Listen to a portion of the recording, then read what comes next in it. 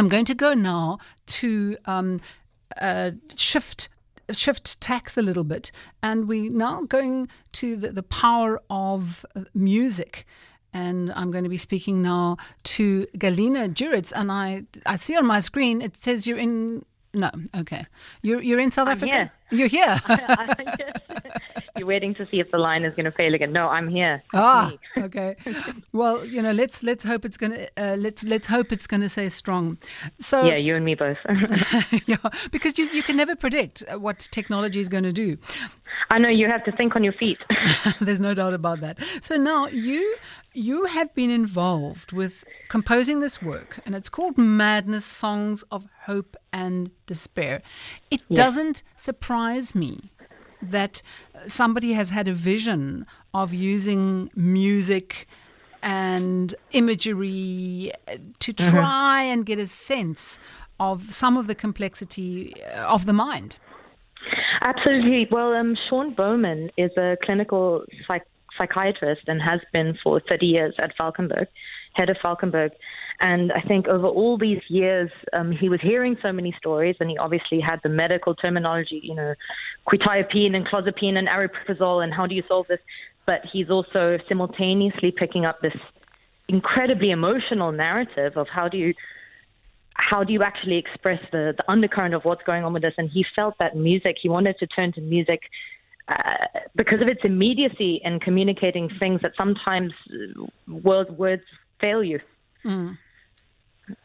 And so he wrote this libretto, yes. and it was based on his experiences with patients as a clinical psychiatrist for 30 years, and the things that they would tell him.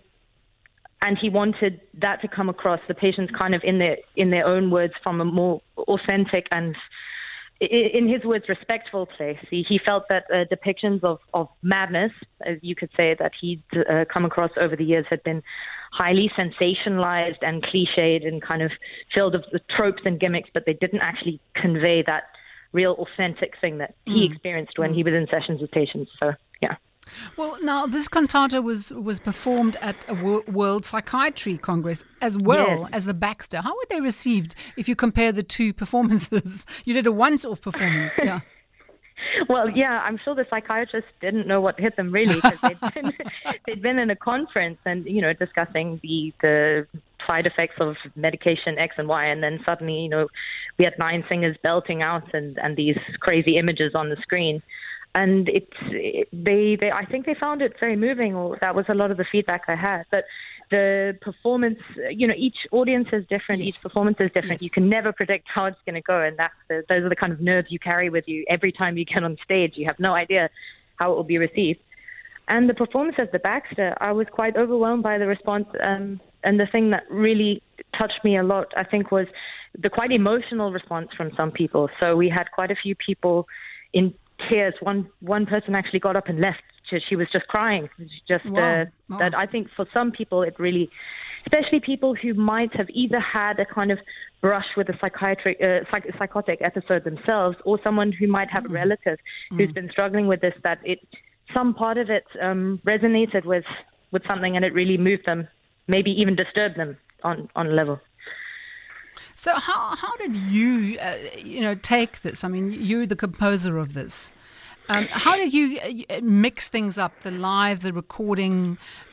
You obviously are bringing your creativity into this mix. Yeah, I'm bringing my creativity, but also my own madness. Which I think it's a great way of putting it, because we're all, a little bit mullachy sometimes. Yeah, and I've learned to think of mental illness more as part of a spectrum of experiences, where we all might remember a time in our life, some more than others. I think maybe more than others. Musicians are often on that spectrum quite a lot. But we've experienced high extents of anxiety, of dread, of paranoia, of feelings of worthlessness and feelings of elation. And these are all things which, it can creep up on someone, and suddenly something that might seem like a normal experience is just getting out of control, and they might realize that they've veered into that territory. But it's not like, I think, as far from experiences that we could imagine. you have to be able to find your own inner way of relating to what that could be to be able to express it with some kind of authenticity. Would you approximate that at least? And you did a once off. Now you're going back to the Baxter. Tell us about what kind of run you're going to be doing at the Baxter. So we'll be in the Baxter from the 9th to the 19th of February. And we've even got 2 performances on Sundays at 6 p.m. So we're doing a full-on intensive run there. And that will be pretty much every night. And all the information you can book through CompuTicket. And yeah. And what happens when you've got a longer run? Does that change the way it is? I mean, you spoke also that every audience is different, every performance is different. Yeah, we've yet to see. It will evolve as it. I mean, we now are more comfortable with the work, so we have this crazy experience of getting it all together and all the adrenaline that comes with that. And now, I think it's about settling into it and finding the subtleties in it and seeing also how it grows. The work always grows and changes over time in ways that you can't predict. So a lot of that I will see as much as you will. Now, you also collaborated and you used some music by Dizu Plaichis. I'm not aware of that music. Tell us about that mix. Well, he, as you may know, is an incredible performer and composer in the, one could say, South African folk idiom, but he's a composer, incredibly inventive musical mind. And they had initially approached him to work on this project as well. So I was given these audio recordings of some of his music. And it was a matter of weaving in between genres. And of course, the subject matter veers between Western medicine and the role of nurses, the feelings of family members, and also the role of traditional healing and sangomas in this. So I think it was very important to cover this broad spectrum of musical textures to try and evoke these feelings that come with those different things. And it was a great privilege to be able to work with that sonic world, because it was very inspiring to me at times when I might have had writer's block. I could always turn to this other music and say, oh, wow, there's so much in here that I can work with and be inspired by. So, yeah. Tell us about your musical history. Well, it's a meandering path. I studied classical violin. Wonderful. I was a reader at UCT. And then I probably spent the first chunk of my life engaged very much with classical music, and then the second part of my life listening to everything but that. So I have a very wide range of quite schizophrenic tastes myself. I love jazz and soul and folk music. Sorry, can you still hear me? And? Oh, yes. Yeah, classical music, jazz, soul, electronic music, folk music, and I think it all comes out in little ways in the music I write. But yeah, I'm not really sure how that's for the audience to tell me, I guess.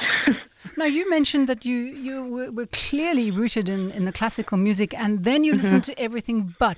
Did you kind of fall out with the music, or did you want to spread your wings and get more corners to your musical pattern or experience? I think, like many other classical music, not to kind of berate it, because I got so much from that world and the complexity and the discipline and the emotional reaches of that world. But I found it at times equally oppressive, and the culture of classical music being very much embedded with this, Western, obsessed with perfection, sometimes quite dated. Sometimes the sounds I realized didn't always reflect the world that I saw around me. So it felt like I was in a kind of 1700 bubble, and it wasn't really reflecting things that I was feeling and thinking and experiencing, and the kind of political struggles that I saw around me. And I think it was just natural to expand, not to reject that, but to kind of expand, to listen to so many different ways that you can make sound tell a story. And I think the music has to, in a way, reflect the time, the country, the context, the politics. I think that is an important part of how one should write, music for it to be relevant. And you were reminding me when you look at people who are rooted in a certain discipline, and I'm thinking of dance because we're talking about the arts at the moment. Yes. And often when I see ballet dancers, it's very structured. They're very set lines, but people are now taking that and mixing it up with contemporary dance. And it's almost as if when they're doing ballet, it's just making it modern, relevant, and edgy.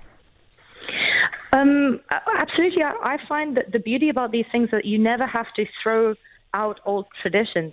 It's about infusing them with a new energy and looking at them through a new lens. And I think those traditions give us so much more breadth to express complex ideas and thoughts, and they give a richness to that you can really blend anything with anything, and that for me is part of the most exciting.